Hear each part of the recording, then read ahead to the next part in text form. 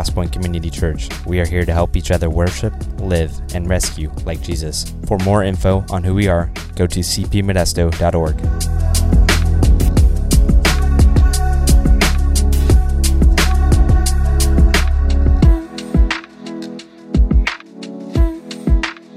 We have something kind of special, kind of different that we're going to be doing this morning. We've actually had the opportunity to do this a few times since all this coronavirus stuff started, and it's actually been really refreshing because what we're doing today is we're taking a moment to kind of pause and to circle back around on some of the things that have been really impacting to Travis and I as we've walked through this recent series. And if you haven't been with us, we have spent the past several weeks working through a series that we called Our Inheritance.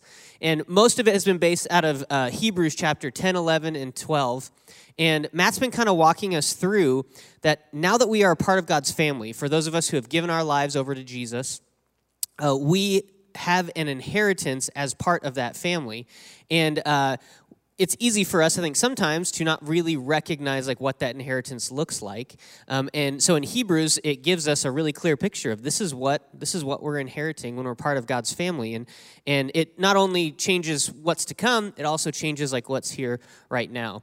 And I know for me, it's really easy, and I'm sure many of us have been in this position where we hear something really impacting or really challenging or really encouraging from a message or from God's word, and we think, man, that's like a game changer for me. That's going to be a big deal. And then, the next thing happens or the next day comes around or whatever, and pretty soon that has been pushed to the back burner, if not out of our minds altogether. And there's this really important, really discipline is what it is, I think, of circling back around on the things that God has been speaking to us, to sit in those things, to let those things, those truths, change how we think about people and what we do and how we act. And that's kind of like what the point of today is. As we walk through some of the things that have really stuck out to us, some of the things that have been really impactful to us from this series, I hope that you have some things coming up into your mind that God has really been speaking to you throughout this series. But in case maybe you haven't been with us, and or if you're like me and it's easy to forget, we kind of want to just walk through briefly a bit of a recap of what the series has been so that we have a little bit of a foundation to build on. And so in the very first week, Matt started with the main thing in Hebrews chapter 10 that our inheritance isn't just stuff we get from Jesus. There are certainly promises and truths there, but really our inheritance is relationship with Jesus. He is like the thing that all of our life is built upon. He is the center of everything that we do when we have relationship with God. We can look to him, we can count on what I see in Jesus is like the direction that I should head. And he sustains us and he guides us and he is our everything. He's our center, and we talk about it a lot like this. He's our magnetic north. If we look at the life of Jesus and we listen to the words of Jesus, we can know we're headed in the right direction. He's not just a part of our inheritance. He is our inheritance. It all comes back down to Jesus, which I know seems elementary, I guess, but I mean, it's the deal, all right? Like, it's the thing that all this is built on. So we need to make sure that we understand that. It's not outside of Jesus. It is Jesus. The second week, we actually left the book of Hebrews and we spent some time in the book of Ephesians. And we talked about how another part of our inheritance is this unity that people get to have when they have relationship with God, and how God is really great about, as Ephesians says, tearing down the walls of hostility that separate us. And we took the moment in the moment in our culture and in this world to really address racism and racial reconciliation and some of the divides that have come up just due to race. And they're not new things. It's just the spotlight's on them right now. And we kind of realized and walked through that, that has no room in the life of a believer. That has no space there. And how Jesus, something that he promises us as part of our inheritance, is a unity there. That wall has come crashing down, and the church should be like at the very front lines of that. In the third week, we talked about how Jesus is the object of our faith. We spent time in Hebrews chapter 11, and if you've read that, there's that long list of just A-list Bible people, and they're people who had great faith in God, but what Matt kind of zeroed in on, and it's a great truth, is that most of those people, or all those people, never saw it completely come to fruition. They never saw their trust and their hope in God fully come to fruition in their lifetime. But they knew God, they trusted God, and so they had faith in God. And how we're all in that same boat. We might not see everything pan out the way that we think it should in our life, but we have relationship with Jesus, and that means we can have faith and hope in things that we don't necessarily see right now. And in the final week, Matt wrapped it up with just this message on the truth that Jesus is the model and he's the power for our endurance. That no matter what we are going through in this world, God has a good plan in it to grow us.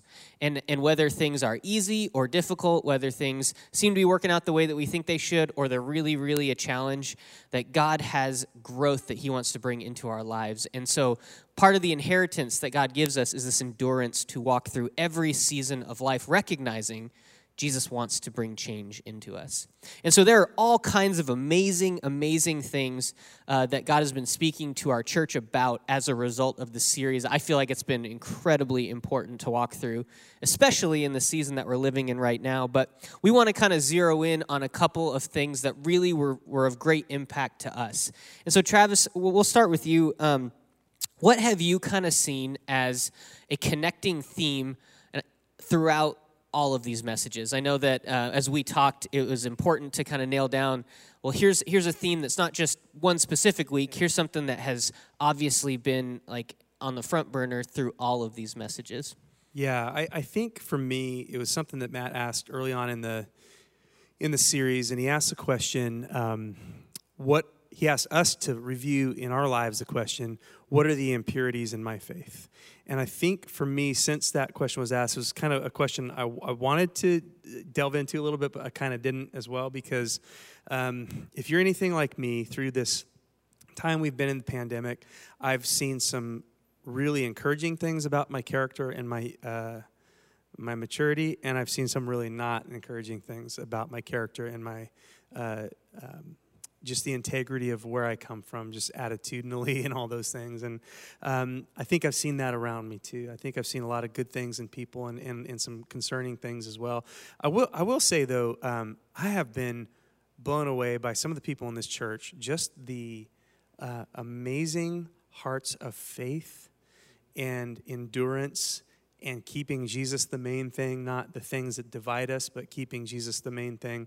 I've been so encouraged by so many people that I've just seen keep on the track of becoming more like Jesus through this. So, it's not all bad, right? There's been a lot of great stuff that I've seen come out of this, and a lot of you out there who have been an incredible testimony of the faithfulness of God to me, and just keeping your eyes fixed on him. I think for me, the thing that more than anything else has been the theme has been the fire is kind of on us right now. The testing is on us, and the pressure is on. And so much like, purifying precious metals, right? They put this big heat on, this big fire on, and then the metal melts, and anything that isn't the precious metal, it's kind of the impurities in the metal, floats up to the top. And so it becomes very obvious what it is, and it can either be scraped off and dealt with, or you can mix it back in and take the fire off and let it harden back into the metal. And I think for me, the biggest thing I've seen is that my faith has been tested. I'm seeing so many objects of my faith that aren't Jesus, things that I've put my faith in that aren't him. And so this season we're in is like a huge opportunity for self-reflection, to see what's really in my heart. Because when the heat's turned up, all those impurities do rise to the top. Yeah, I think one of the benefits to this, well, it's a mixed bag. Yeah. Really difficult to walk through, but I think it's a benefit in the long run, is I think for so many of us, I would include myself in this, it's been easy to keep some lesser issues, air quotes, at bay, like when things are going well, when things are feeling normal. But now that the pressure's turned on and the heat's turned up, it's like I can't ignore those things anymore. And on the one hand, like that's a really good opportunity for self-reflection, for surrendering these things over to Jesus. The difficult side is I'm seeing parts of myself like I don't love, things that maybe at some point I convinced myself I don't even know if those are there anymore. But they're really rising to the top at this point. Right. And so because that's happening to all of us, here's what I think the thing I've noticed in myself and others as well. The sinister thing that I see happening, that the devil's trying to do, is that because all this impurity is rising to the top, I don't have to sit there and look at my own.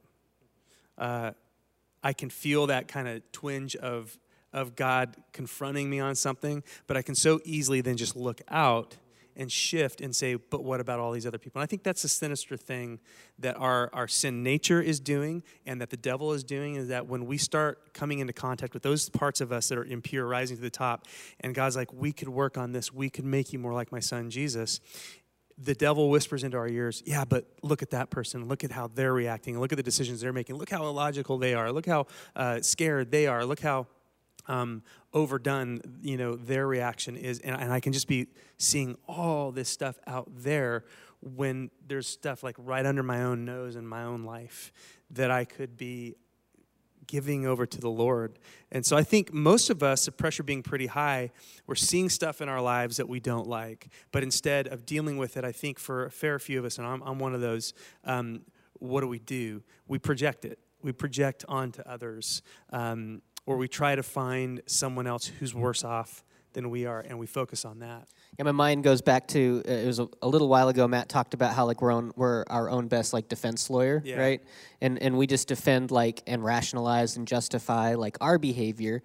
And one of, it's just lazy, really is what it is. Yeah. One of the lazy but easy things to do is to look around and be like, look at all these Yeah. people, my goodness, these people.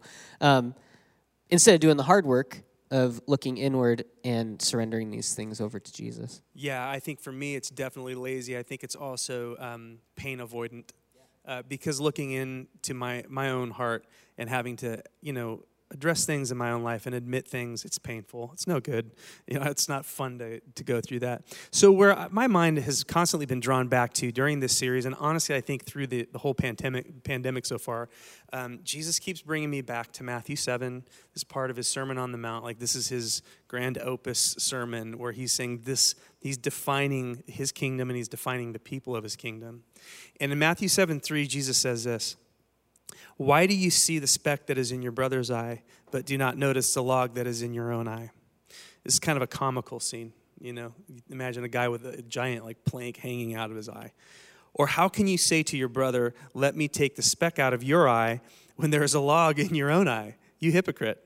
First take the log out of your own eye, and then you will see clearly to take the speck out of your brother's eye. I'm finding in myself that I am seeing specks in eyes everywhere. And very rarely do I stop and look at my own. So I can be very distracted with everyone else's issues, the way they're handling things, the way decisions they're making, opinions they have, and I get fixated on that. All the while, I've got some pretty gnarly splinters in my own eyes. And it's been so easy for me to see those specks and be completely blind to the planks, the logs hanging out of my eye. But here's what Jesus teaches us about seeing flaws in others. It's not that there aren't flaws in others. It's not that we never address the flaws in other people. But he says, when I see a flaw in someone else, my first action should not be to go and fix them. When I see a flaw in someone else, a speck in their eye, the first thing I should do is stop and use it as a mirror and say, but wait, do I have the same problem? Or maybe it's not the same problem, but do I have a different thing that is really dragging me down in my walk with the Lord and my becoming like Christ? And so for a believer, seeing an impurity, seeing a problem in another person is not an opportunity to jump on that problem in the other person. It's actually an opportunity to present my heart to God and say, God, show me what's going on with me. To stop and say, wait a second. Am I like that? That thing I'm that criticism that's on the tip of my tongue to say about that person I know, or that politician who's making a decision, or that person who is posting something, to stop and say, am I like that?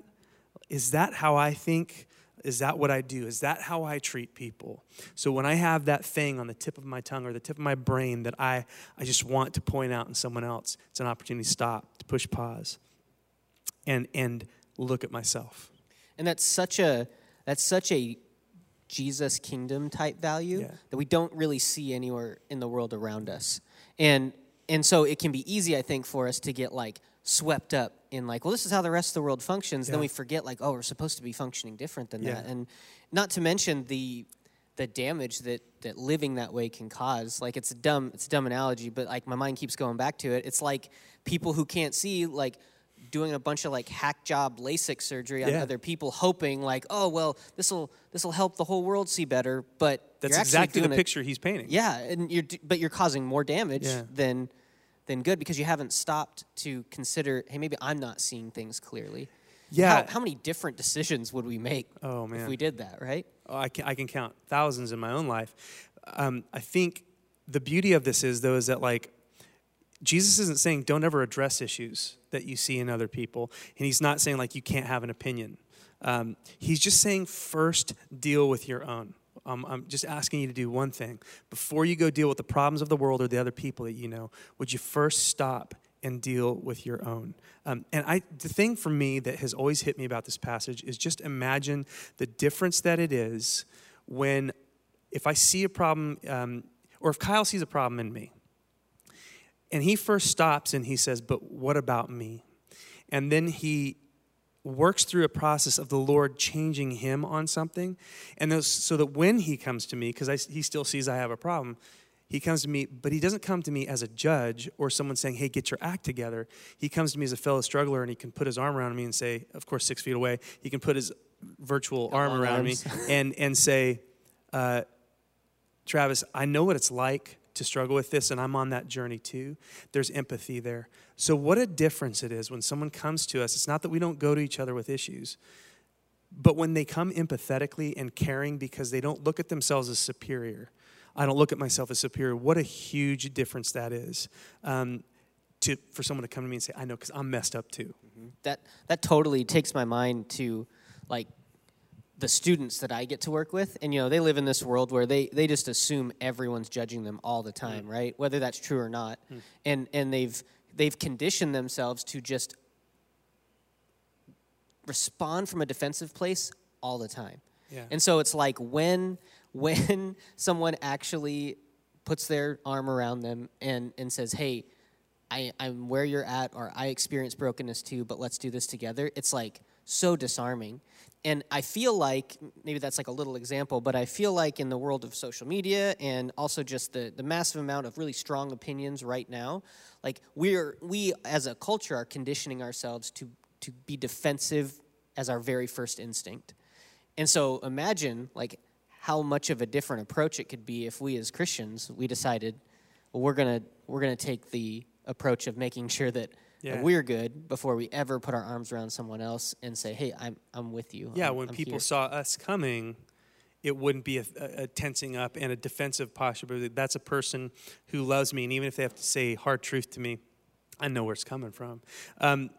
For the church, I do think that this is like a worldwide moment for each individual follower of Jesus to stop and look in the mirror. This is the way of Jesus. It isn't like the world. It isn't what most people do. Most people, while you're saying your part of the argument, they're thinking of their part, not even listening to you, so we divide over these things. But this is the way of Jesus, is to use the problems I see in the world first as a mirror for myself. Like that's, for me, the problems in the world are not first and foremost problems in the world. For me, first and foremost, they are mirrors to look at myself and see where the Lord is leading me to change, and to ask the question, Holy Spirit, please fix my eyes first and my heart first. And I've been amazed sometimes when I've actually obeyed Jesus in this and done that, and when I've seen something, someone stopped and taken like kind of stock of my life. I've been kind of surprised a number of times that when I saw something wrong, quote unquote, in someone else, and then I stopped and did this, and God worked through something in my heart, how often actually there wasn't a speck in that person's eye. It was a log in my own that I couldn't see well, so I thought I saw a speck over there, but really, once Jesus worked on taking the log or the splinter out of my eye, how often I dropped the issue I had with someone, because it really wasn't their issue, it was mine. So I think that's a huge part of this too. So this is not a call to be opinionless or just mind your own business. None of that. And to just never work on fixing things that are broken in the world. It's just that there's a stop that Christians have to take before we go and fix what is outside of us. So if you're on a bus, you got to take a stop and get off at this stop and be there for a little bit of humility and letting the Lord speak to us and show us the things in our lives. Then we can get back on the bus. And if it's still appropriate, moving towards people that we need to maybe help and bring some solutions to. So self-evaluation must always precede evaluation of others. It's Jesus said it. Like, we don't get to opt out of this. We do regularly opt out of it, but I don't get that freedom to opt out of this. When I see things in other people, it's not that I can't address it. I have to stop. And I have to look at myself first. So humility is always the first stop for a Christian. I mean, we've been talking about humility here at Crosspoint for years and years, and I don't think that'll ever stop. I hope it doesn't. Because we cannot ensure wisdom and direction from God unless we remove the blindness of pride in our heart. For me, I've found that pride is a blinding agent. It makes it so that I can't see things clearly. And I think that the reality, the truth of humility is like, it's a kindness to us. Like, God's call to humility is a kindness to us. Sometimes it can be easy, I think, for us to look at things that are challenging to live in. Humility is challenging to live in. We see them as a burden, or maybe we don't want to call it that strong, but it's like, oh, that's really tough. But it's actually this huge kindness, because if we stop on the first stop of the route like we're supposed to, we can actually head the direction that we need to. Yeah. And I know for me what can happen so easily is I'm like down the road, and then all of a sudden I'm trying to like pull out the map and like look at it while I'm still navigating and realize I've gone so far down this road in a relationship or in a behavior or whatever, or a way of thinking, and I have to backpedal, come back to that place of humility where it's like, if I would have just stopped here like I know I needed to, I would have known which direction actually to head. And so it's this huge kindness that even, it's challenging, but it's this massive kindness, I think, that God has given us if we're willing to walk in it. And it's moment by moment. Yeah. I mean, even like last night, Charlotte was, sharing some stuff with me that some other people were saying, and I went from 0 to 10 in my heart of just frustration immediately, and that's so stupid and this and that, and I'm like, I'm coming here today to talk about taking the log out of my own eye, and last night, I'm just like completely blowing it. So it's a moment-by-moment decision that we have, and when we realize it, we have to snap back to that place. So Kyle, I would just want to hear from you as we think about this, like looking in a mirror at ourselves and the things that we're seeing, and the impurities rising up in our faith. What are some of those themes that have kind of come through this for you? Our inheritance series, or just the pandemic? What are those themes that God's bringing to you? Yeah, I mean, I think like the big one for me, and this will seem so basic, but embracing completely the reality that Jesus needs to be the only thing that my life is tethered to. I know that seems like it should be just like day one of being a Christian, right?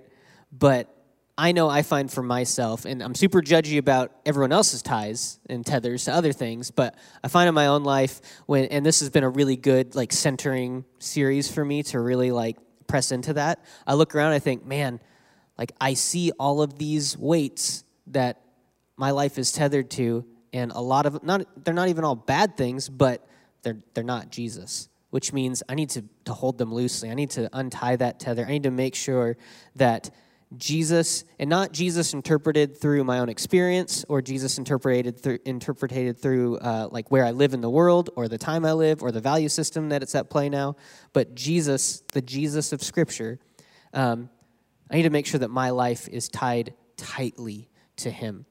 And when I do that, I notice that a whole bunch of my thinking starts to change, and how I see the world and how I see people starts to change. And it kind of that kind of is the foundation, I guess, for me of like the other thing that God has really been like challenging me with throughout all of this, which is as people who don't know Jesus are sitting wherever they're sitting during this whole pandemic thing, is what they're seeing reflected by me, reflected by us as the church, is it something that is compelling?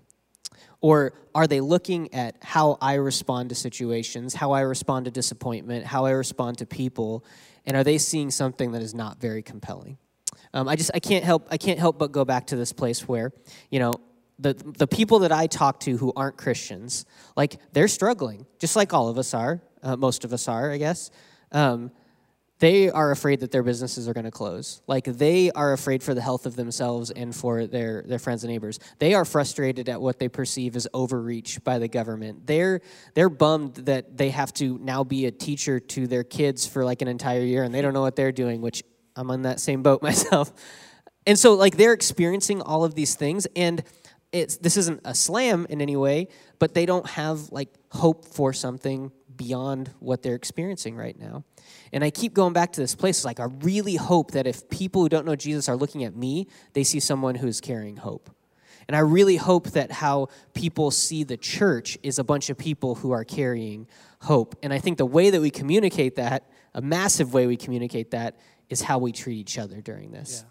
And my mind's drawn back to John 13, where Jesus is talking to his disciples, and he's like, the way that they're going to know that you guys are with me, that you value things that I value, you're part of my kingdom, is how you're going to treat each other.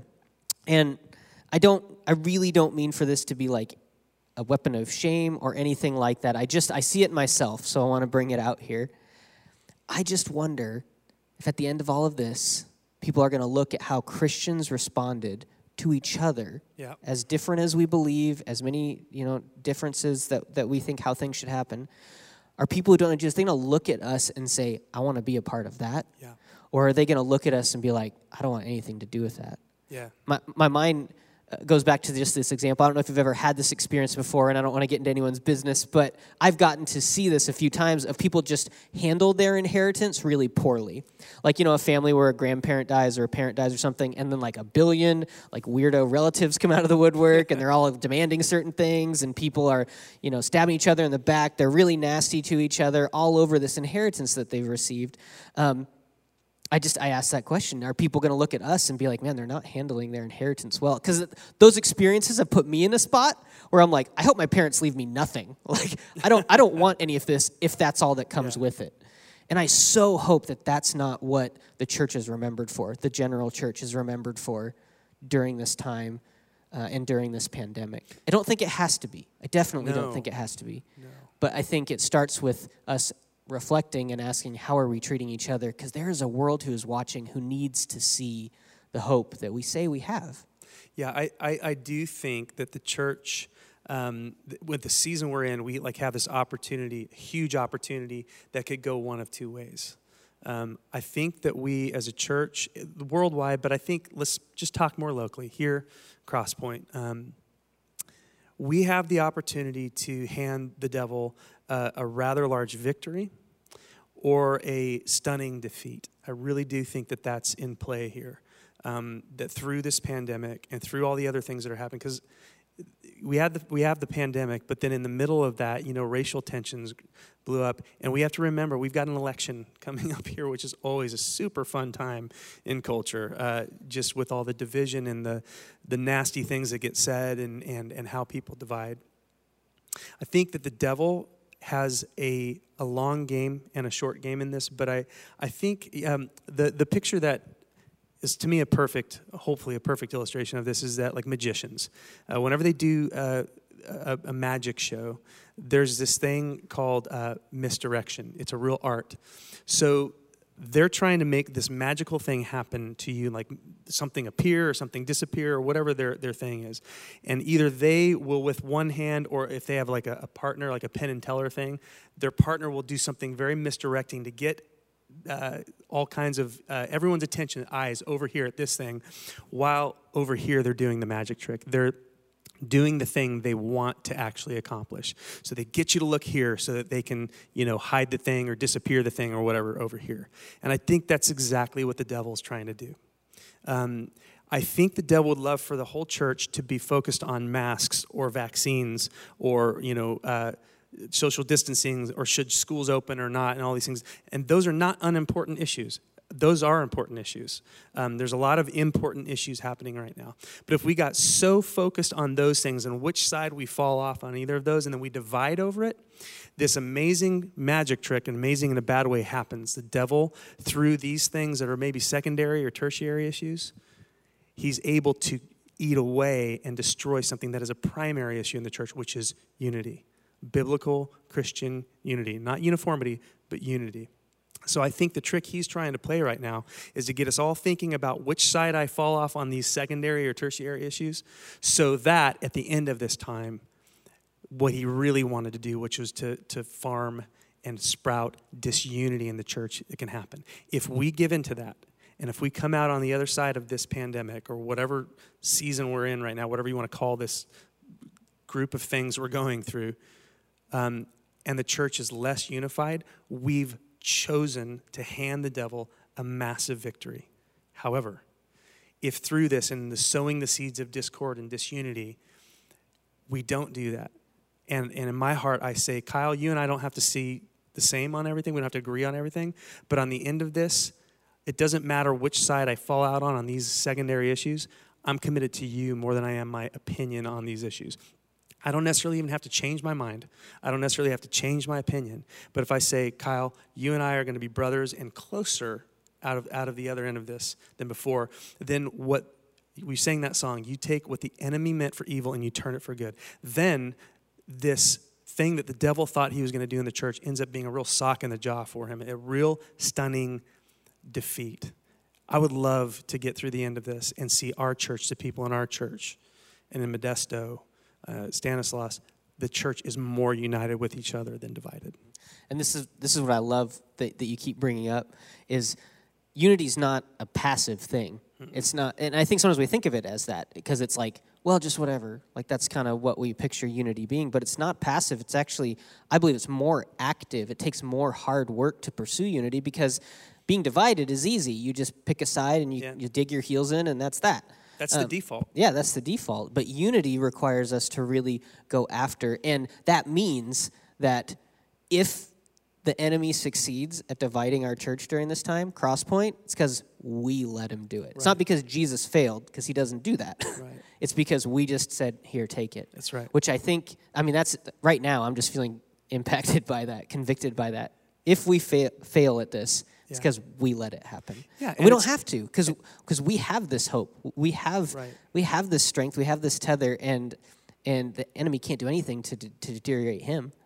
And it isn't uniformity. It isn't that you and I or anyone else has to agree on any of the issues completely. There are some issues we definitely need to agree on. Jesus is the only way. He is the Son of God. These things that are like, man, the massive things of our faith. But there's issues that aren't really the arguments at the moment. No, we're not. We're not arguing about those things. But I think it's unity is even more beautiful when there isn't uniformity. When there's a diversity of people who come in, whether there's diversity in, race, ethnicity, opinions, who you vote for, those types of things. When people who come across from a broad range of perspectives can say, but there's one thing that's more important than that, and it's Jesus, and I'm going to love my brothers and my sisters over and above the things we disagree. That's a beautiful thing, and it isn't uniformity. And it's not that there isn't a right or a wrong. It's not that it's just, whatever your truth is. No, we're not saying that. At the end of this, and probably in some years from now, after coronavirus gets studied and all that stuff, we're going to probably see, hopefully more clearly, really how dangerous it was and the things that would have done the best things to impact. We divide over those things right now, but really, in the end of those are gray areas, because they're not like things that are Scripture just like nails down. But through this, if we can be not uniform, we can have different opinions, but come out of the other side of it, or in the middle of it too, with unity. What a beautiful thing that is, and how amazing God can use that. And it takes us back like full circle to where we started on this series, is the unity that we can all agree on is that Jesus is the center. That's right. And it even takes my mind back to when we talked, it was just a while ago, we talked about like gospel community, and it's been in our language, but the idea that like we can look really, really different than each other, have really, really different opinions, but the thing we have in common is Jesus. Absolutely. And I know for me, it's been easy to let everything else cloud like who I'm actually should be tethered to. Yeah. And it's such a good call for each of us to be like, that's how unity is accomplished, is by building on that firm foundation of Jesus. Houses might all look different, but the foundation's the same. Yeah, and I think the picture, when we were talking this week, kind of a good illustration picture of this is that if you just picked like random 10 people all around the globe, someone in India, someone in Scotland, someone in Bangladesh, someone in Argentina, someone in America, whatever, and you gave them all a compass, and you said, hey, where that needle is pointing, that's true north. So just walk that direction and keep walking that direction. You could have people start from all over the globe, thousands of miles apart, having nothing to do with each other, not even knowing each other, not being in agreement with worldview or anything like that. And if they all just kept heading to that magnetic north, at some point in time, they would all end up in the exact same spot, magnetic north. And I think that's a perfect picture, or a clear, near perfect picture of how we can be in this time where there is a lot of division, there's a lot of things we don't agree on. But if our focus, the focus isn't me and Kyle have to be unified first, it's I have to be unified with Christ. And as I unify with Christ and Kyle unifies with Christ, we become one. We become more unified, and we end up in that same spot. We're not going to be perfectly unified until we die and we're with the Lord. Jesus mops this whole thing up and cleans it up and makes it right. But man, if we would all be moving in that same direction of pursuing Jesus, that takes huge humility, takes stopping and saying, God, look at me first. I don't want to fix everyone else if I'm not fixed, if I'm not, moving closer to you. So I think that's really a huge takeaway from how do we lay hands on our inheritance? Become like Jesus because he is the inheritance. Keep moving towards him. We're so glad that you guys were able to be here with us this morning. We're going to wrap up with some prayer. We're going to see a video on community, and I think, I hope that it speaks to you like it has to me. But just want to encourage you that maybe this week, since this is not like new information so much, as much as reviewing things we've talked about, maybe this is a good week for all of us to just take some time or just schedule a moment in our week to stop and say, Father, what have you been speaking to me about during this series or through this pandemic? And really actually do, isn't that amazing? Do what Jesus said, which is to stop and use all the craziness we're seeing as a mirror and say, God, start with me. I've been looking at everyone else. I've been seeing all the specks in the eyes of all the people around me and the media and the politicians and the health, all these things that have been happening. I'm going to stop. And Jesus, I'm going to push pause on seeing those things in others. And I want you to use it as a mirror for me right now. And then re-engage me, Lord, in the way that I need to once you do some work in my heart. So maybe that's what we all need to do this week is just stop and allow the Lord to show us the things in our hearts that he wants to change in us. Would you pray with me? Father, you are so gracious. You came running after me when I was nothing like you, when you and I didn't agree on anything, before I could do anything to make myself worthwhile to you. You came running to me, and you sought me out, and you sought unity with a rebellious child. A rebellious son. And you made me your son. You made us your family. You love us, and that's why you do what you do. And for your glory, so we ask, Jesus, that we would be like you. We'd follow suit, that we would choose love and humility, and graciousness with each other. We would choose unity over our pet opinions and thoughts, and that you would just keep sorting those secondary things out as we go. But we want to come out of this time that we're in as a church stronger, more unified, more committed to each other than we've ever been. We may not always be able to be in the same room, Father, but we can still have our hearts unified and tied together. Would you do in us this week and following whatever you have to do to get our attention, to look at ourselves in the mirror, to allow you access to those things you want to fix, and then bring us together unified. We thank you. We thank you for the body of Christ. We thank you for the beautiful thing it is, as broken and weird as it can be. We thank you for the gift that we have a family. And we pray that you would keep making us more like our Savior Jesus every single day. We pray this in Jesus' name. Amen.